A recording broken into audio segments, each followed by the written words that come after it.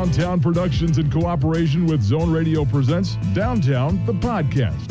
From the historic Zone Radio studios, here's your host, Rich Kimball. Hey, hello there. Welcome in to Downtown, the podcast, episode number 187. Rich Kimball here, along with Carrie Haskell, brought to you every week by Cross Insurance, where security meets strength.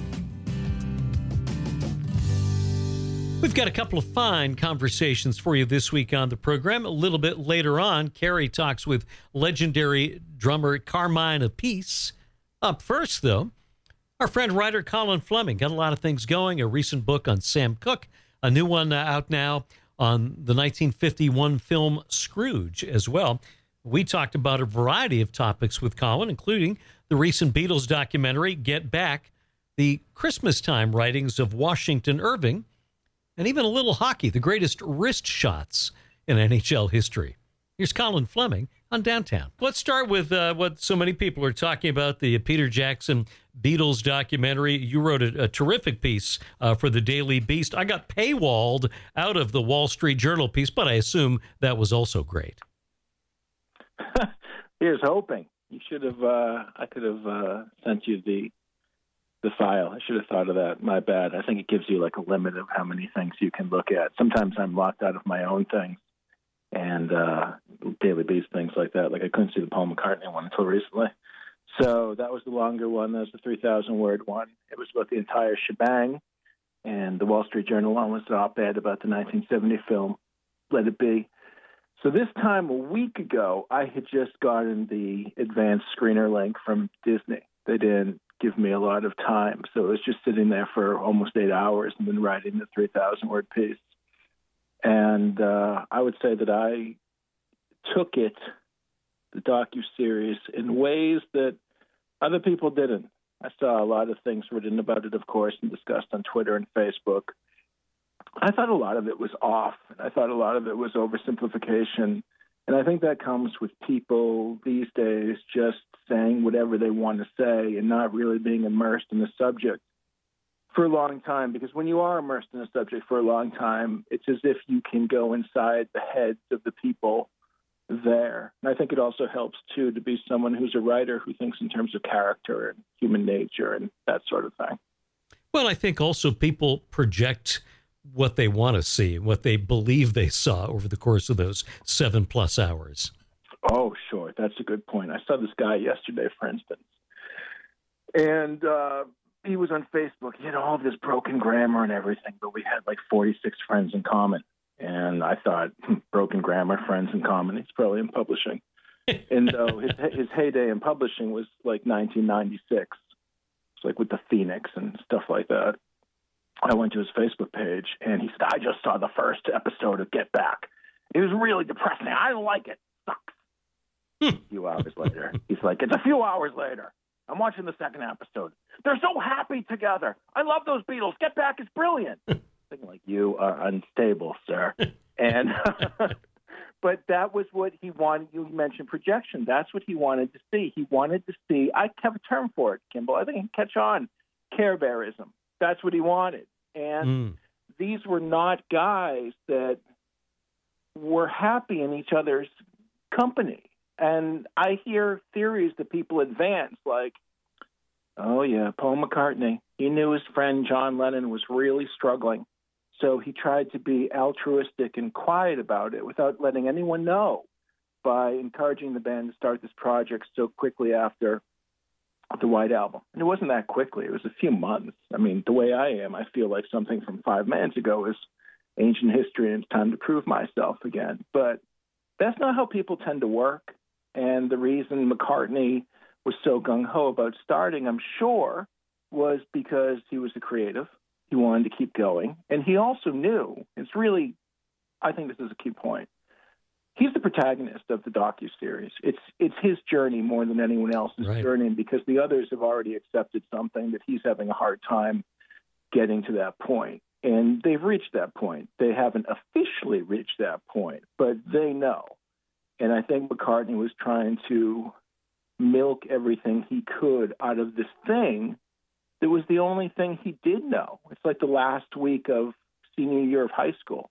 I mean, it wasn't for me. I didn't have a happy high school experience. But for a lot of people, I think they're trying to savor that week and milk it and say, well, there's still 5 days left, and sort of bargaining with themselves that way. And so I really think the film, the docuseries, was his journey towards a kind of acceptance. Why do you think he wrote a song called Let It Be? Right. Well, and I thought your analogy in the Daily Beast piece about guys who've graduated from high school, but you're somehow still there and hanging around with their friends. And what do? You go to the safe places, and we saw that repeatedly throughout the series, that they went back to talking about the old times, remembering concerts, remembering the Cavern, remembering Hamburg, remembering the special they did in '64, and even going back frequently to play the old rock and roll songs that they started playing.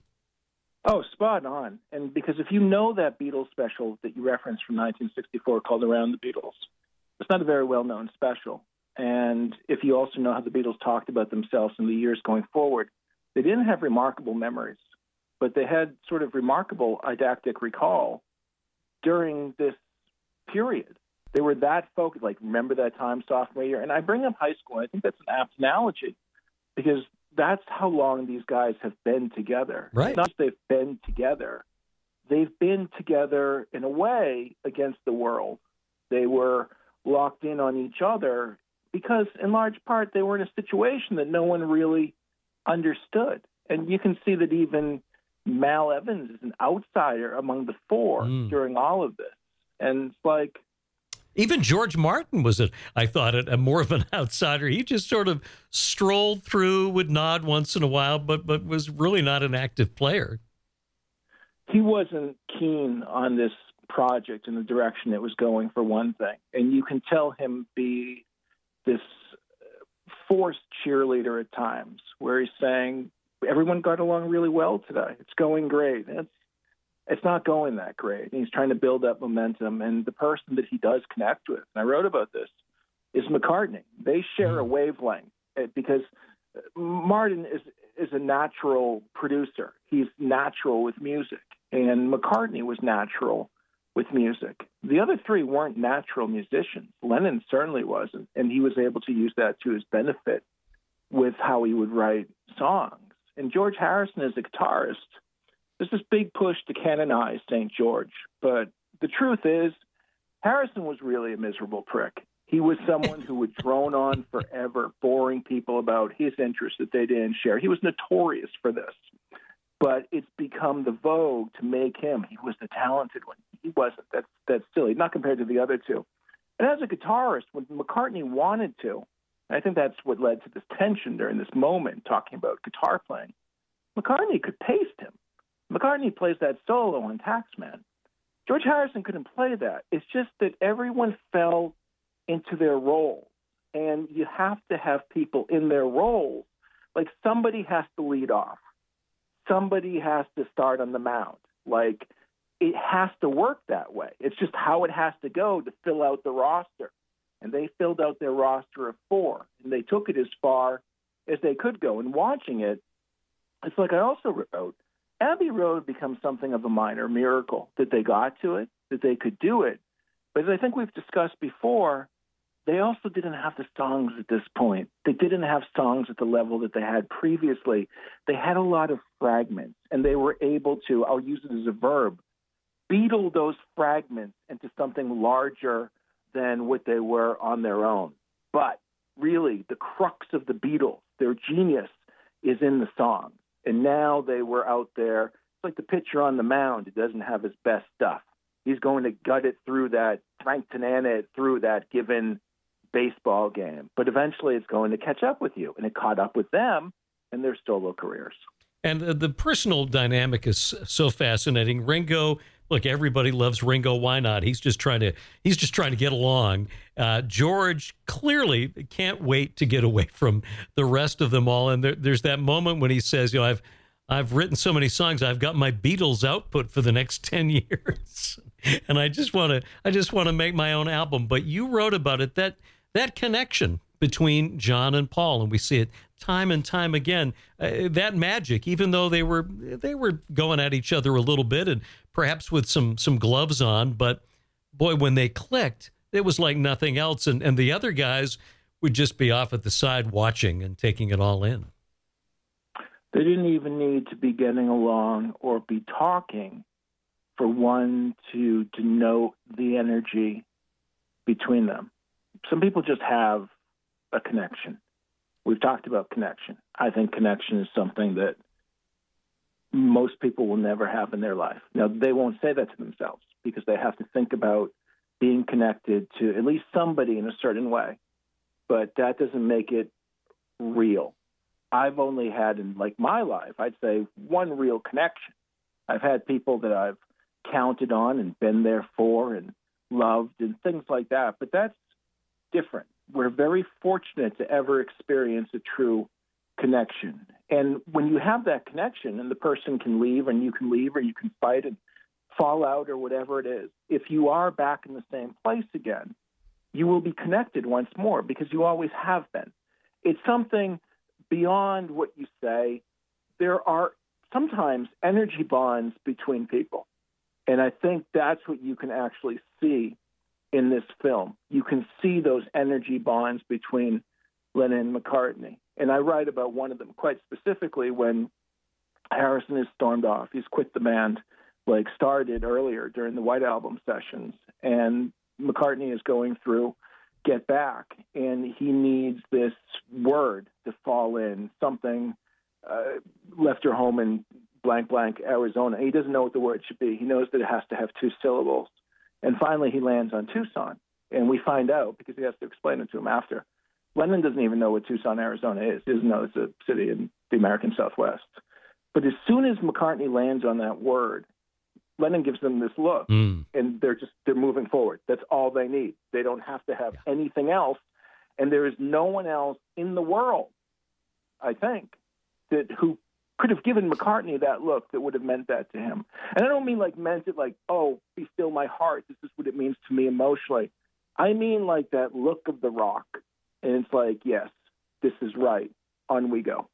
Now, I remember seeing Let It Be a couple of times, but it's been probably 40 years since I've seen it. So my memory's a little faded. And I don't think this replaces Let It Be in telling the story of the Beatles. I look at it as another chapter, and people who want to oversimplify and say, well, Let It Be was about the band breaking up, and this is about how much they loved each other. Man, I think that's way too simple because they weren't simple guys. You saw all shades of it in this 8 hours of Peter Jackson culling through the archives, and to me, that's what made it good. Is that I didn't take it as the definitive story of the Beatles, but certainly a more in-depth one that showed us both sides.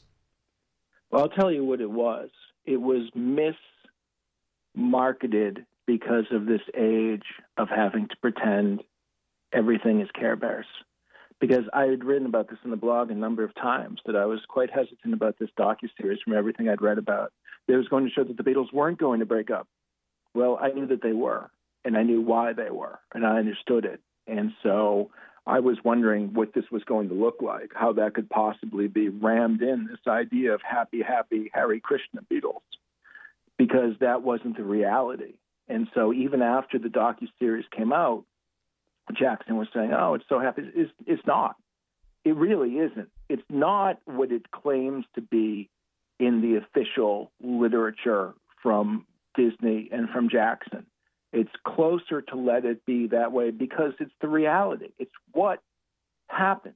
And when they go back to these old covers and this music and everything, do you ever have that friend in high school and maybe like you weren't that popular and he wasn't that popular and maybe you didn't get along that great, but you kind of bonded over music and it was the thing you took solace in? It was your comfort zone. It was your safety space. It was the kid coming home from school and sitting on the bed and putting on the headphones and cranking the Real Me off of Quadrophenia by The Who, which is largely what Quadrophenia is about.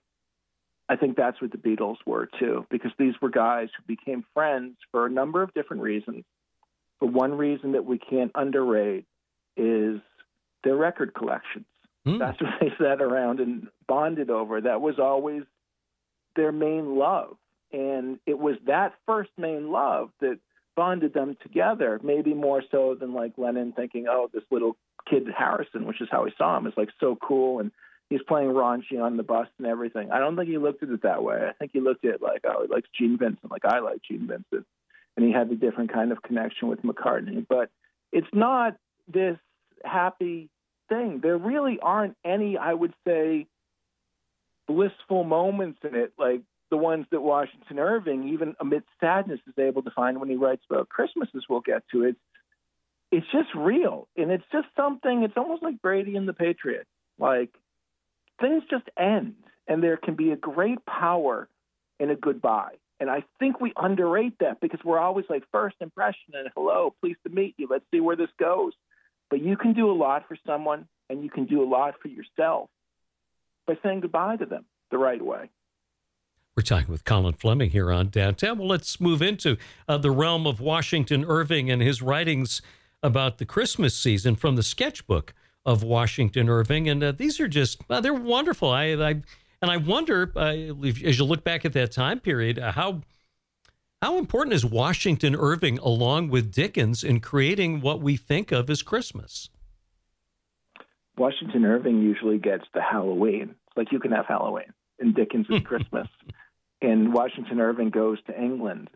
So he's writing about Christmas in a way as this outsider amongst these customs. He's in the old place. He's not in like the newer version of what England was or has become or anything like that.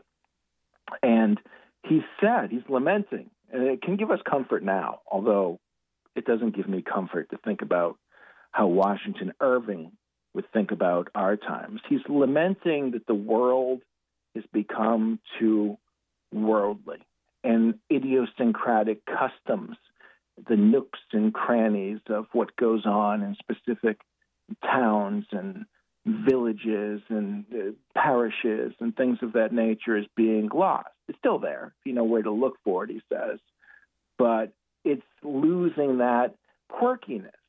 So it's becoming homogenized, in other words. Can you imagine what you would think right now?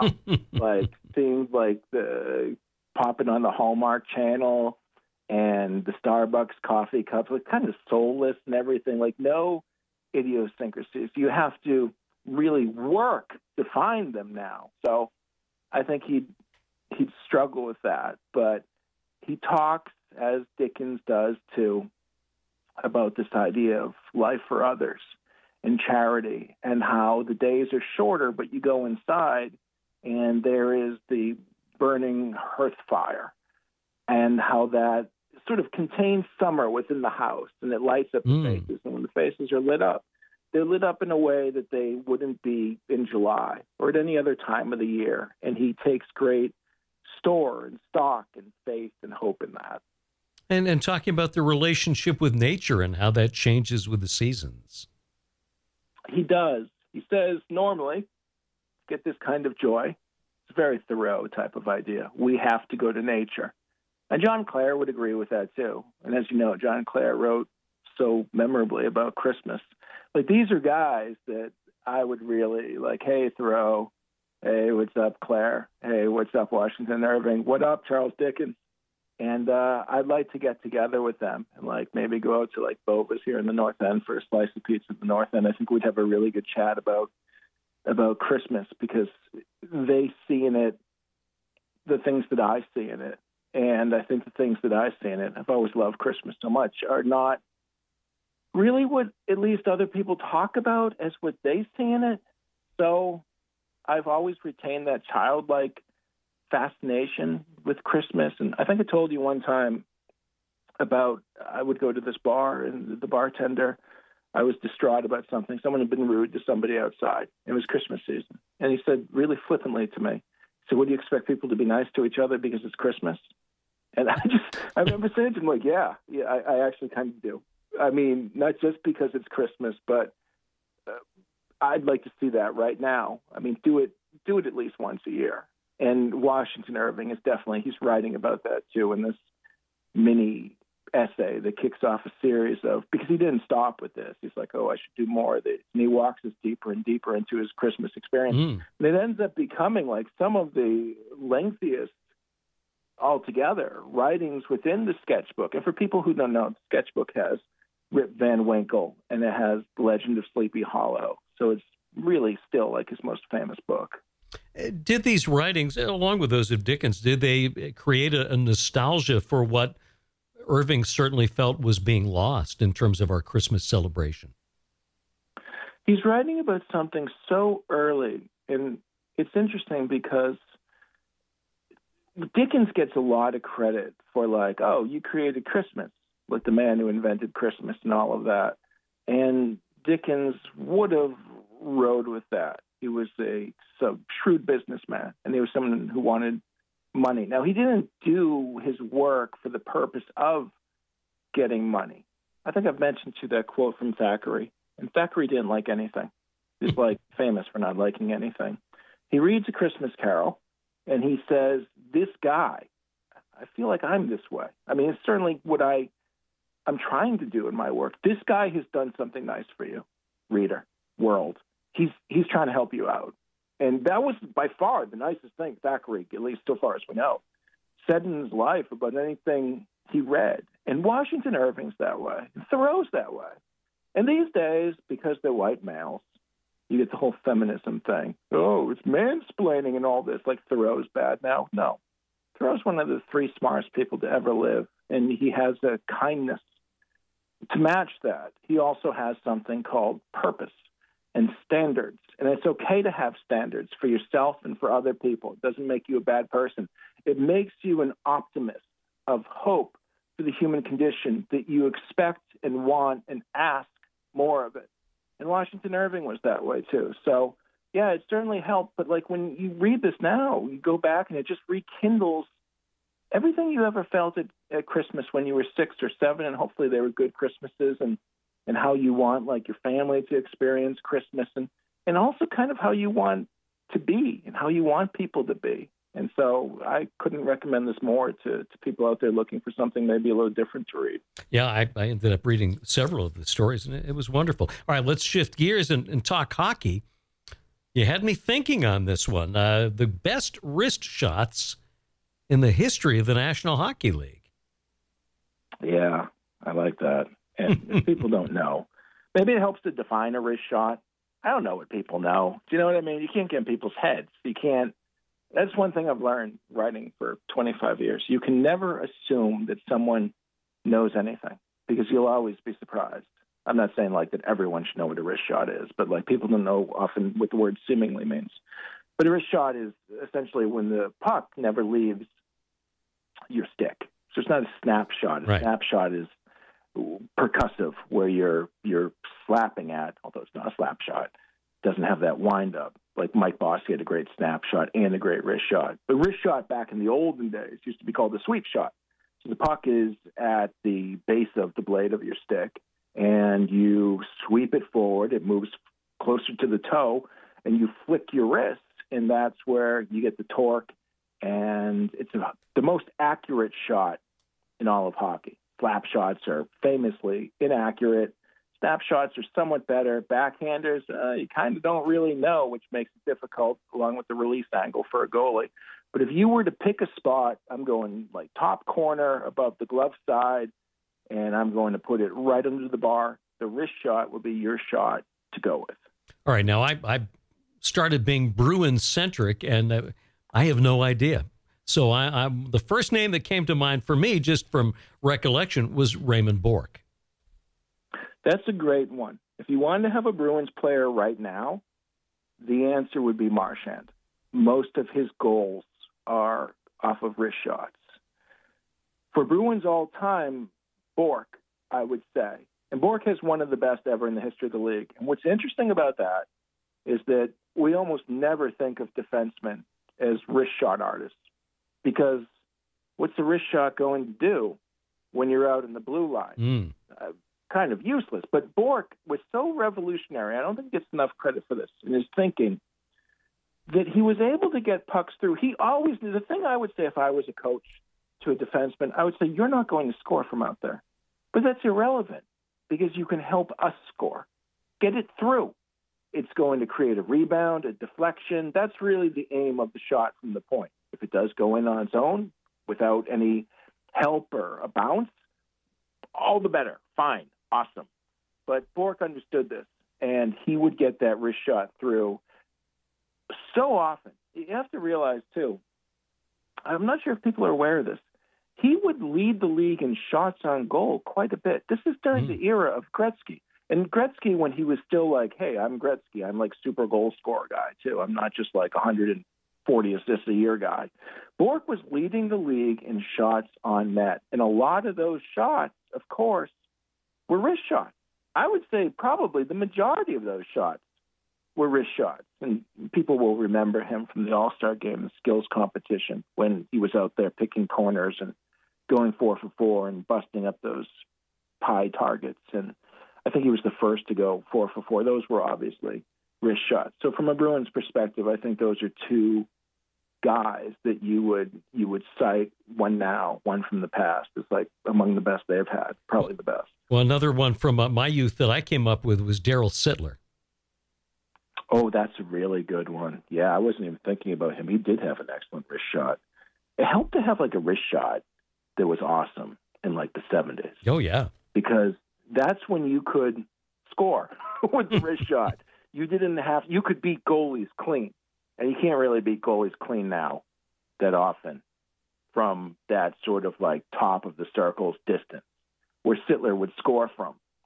I mean, like Phil Esposito would score in tight, but he was just whacking in rebounds, right. Hitting it. Like Dino Ciccarelli was another guy who scored that way, but not like a lot of wrist shots. I think the best wrist shot I've ever seen, well, two different ways to think of it. Mark Messier coming down the off wing. So he would take the wrist shot, and you wouldn't expect the angle that he had. He scored a lot of goals like that, but only on the off wing. But the best wrist shot overall I've ever seen in terms of velocity, accuracy, and this is key with the wrist shot, is how quickly you get it off, because that's what's going to help you score more often, I think, than anything else, is how quick your release is. Because if a goalie gets set, he's going to stop it. That's the entire thing. He's not in position yet, especially now. Joe Sakic of the Nordiques and then the Avalanche is, I think, the best wrist shot artist in the history. And like, I don't think you get like a lot of pushback on that. But like Gordie Howe had a great wrist shot, and like you mentioned, Sittler, and guys who wouldn't necessarily. I had Fedorov on my list, and among current players, I don't know, would you put Ovechkin on that list? Well, Fedorov is a good one. Another Russian would be Vladimir Krutov, who played like in the 80s. Ovechkin, yeah, I probably would put Ovechkin on that list. And Ovechkin is interesting because, well, he might be the best shooter ever, because think about Ovechkin. Wrist shot, obviously the slap shot, the one-timer. Like, he doesn't take a lot of slap shots like, hey, I have the puck, I'm rushing the puck, I'll take a slap shot. The slap shot for him, like 80% of the time, I'd say at least, is always that one-timer. But he does score, especially for a guy right now. He does score a lot of wrist shot goals. And he's playing so well. I was writing about this in the blog this season. You can always tell with Ovechkin how well he's playing by how many assists he has and what his plus-minus is. And people are like, oh, plus-minus isn't a great stat. But when Ovechkin is doing more than just being a one-dimensional goal scorer, his plus-minus is always like plus 16. I saw something like that. He's one of the assist leaders in the league.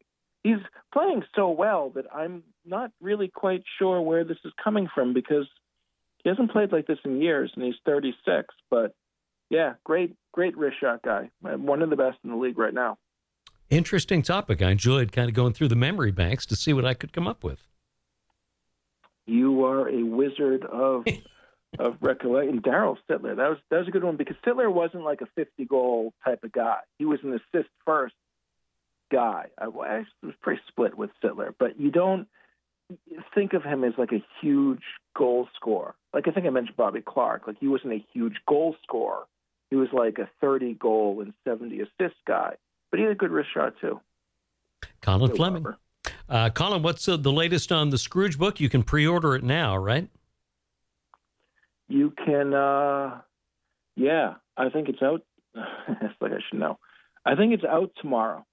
So you should be able to get it at least, I don't know, Kindle or something like that tomorrow if you want it. Excellent. And is that the American release or the British release? It's that Amazon, Kimball. I would think that I don't know. I haven't checked. Like I just work, but I would think if you have Amazon, you can get it through Amazon.co.uk too, and I'm sure you can get like the download of the Kindle or whatever the term is from that, like in a matter of hours on your device. And everything's weird too with printing schedules and all that. Right. So I'm just hoping it's okay, but. It's hard for me sort of to shill for something I've done, but it's awesome. I'll just say it, Kimball. It's the best film book ever written, and it's so much more than a film book. People will like it, and hopefully you, my friend of the season, will like it because that matters to me. So yes, tomorrow, hooray! That's Colin Fleming. We'll take a break. A word from our friends at Cross Insurance. And we're back to talk with one of the legendary drummers in rock history, Carmine Appice, next on Downtown. Since its founding in 1954, Cross Insurance has grown from a small family-owned agency that started in Bangor, Maine, into one of the largest super-regional insurance agencies in New England. With a network of offices throughout New England, Cross Insurance works with top carriers to provide maximum value to you, your family, and your business. We are proud to be the official insurance broker of the New England Patriots and would welcome the chance to provide security for your team. For more information, visit crossinsurance.com. Cross Insurance, where security meets strength.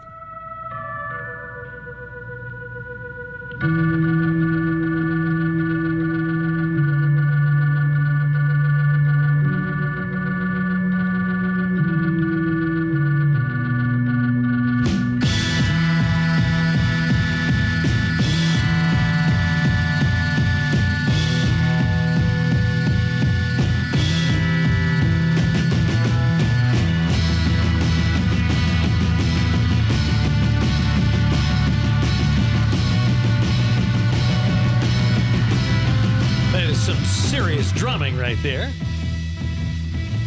from our next guest, legendary drummer Carmine Appice from Vanilla Fudge, Cactus, and more. Talked with Carrie to promote the 25th anniversary release of the box set Guitar Zeus. Here's the great Carmine Appice on Downtown. Carmine, welcome to Downtown. Maine. Wow, one of the first gigs I did with the Pigeons. Oh, really? Yeah. We bought a van and we went up to Bangor, Maine and played one of our first gigs. That is exactly where we are, is in Bangor. Yeah. And if we played there, I don't know where we played, but it was, we had a manager that was managing us, and he bought a van for us so we can go out on the road. And that was the very first trip we took. Well, it's good to have you back, at least over the phone lines. Yeah, right? Well, we're talking to you today about this 25th anniversary release of Guitar Zeus. And, man, it is a wonderful collection of 35 tracks, 3 previously unreleased tracks featuring some of the greatest guitarists of the rock world. And let me check my notes so I get this right. It contains 4 LPs, 3 CDs, and booklets of photos and interviews done especially for this release. What was the process like to get this all together and ready to go? Well, this was all released 25 years ago with an idea I had because I was trying to get a solo deal. And my friend who was a guitar player got a solo deal really quick as soon as he left his main band. And I was trying to get my second solo album out, and it was The Housewife. So what do I got to be, a guitar player? Then I had the idea to do this guitar album and call it Guitar Zeus. I said it as in jest, and then I realized it's a good idea. So I followed it up, and we did it, and we sold 200,000 records back in the 90s. But never really released it here because over here, the 90s were all grunged out. Right. We were like dinosaurs, But that's why a lot of these guys were available. Like Slash wasn't with Guns N' Roses, Brian May wasn't with Queen, Freddie died, and he didn't have anything to do. And, so it was perfect timing for all that stuff, but it was a great idea, and it's, decades now, it's been still going.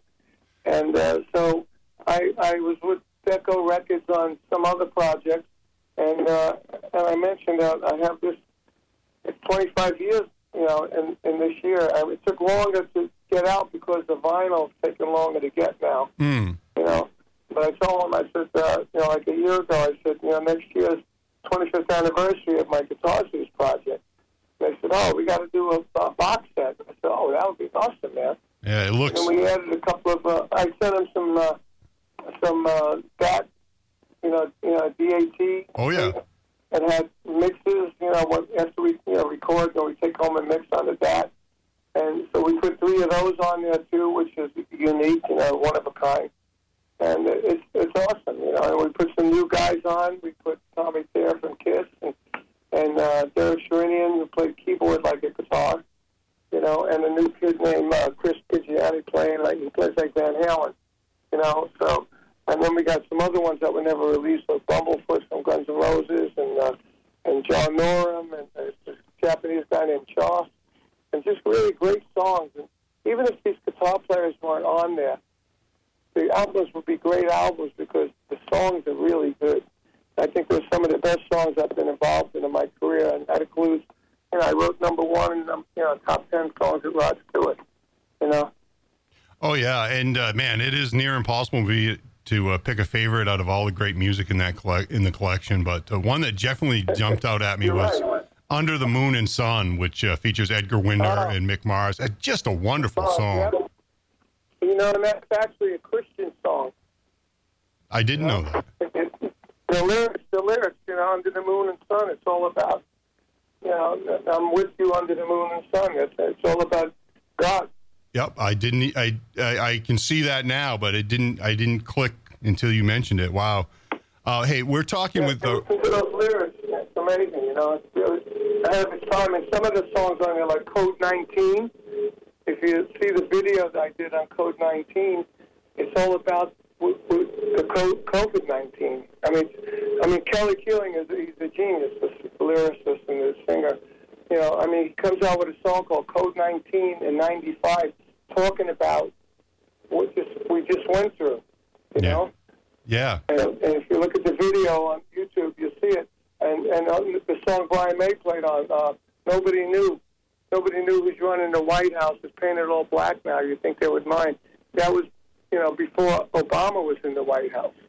So it's a very visionary guy, Kelly. Amazing. We're talking with rock legend Carmine Appice here on Downtown to mark the 25th anniversary of Guitar Zeus being released in December. Released December 17th. Available for pre-order now at carmineappice.net.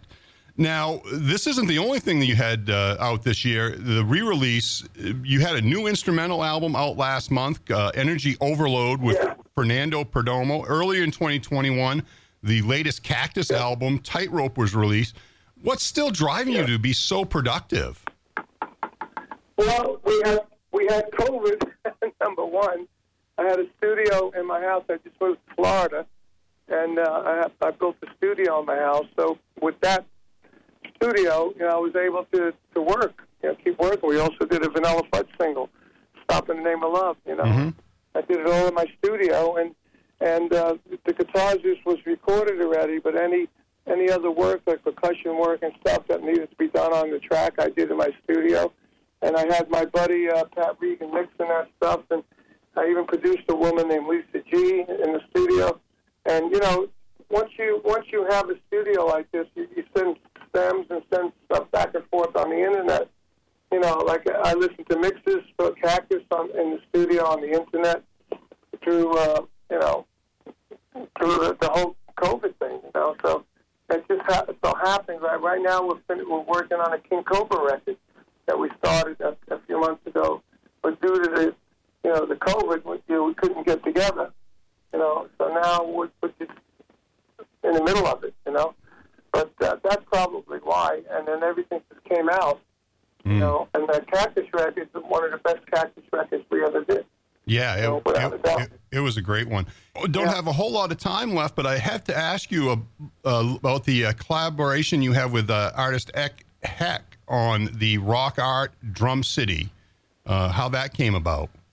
Oh, the Drum City artwork? Yeah. Oh, yeah. Well, Ed's a friend of mine. My wife was a radio personality in New York. She was called the Radio Chick. and he was a fan of hers. And then when we started getting together, he started coming to events of mine and met him. And then he asked me, I said, "Do you do any art?" I said, "Nah, I don't really draw art." He goes, I said, "I can draw drums and stuff like that." He said, "Well, why don't let's try and do something." So I said, "All right, so I'll draw something."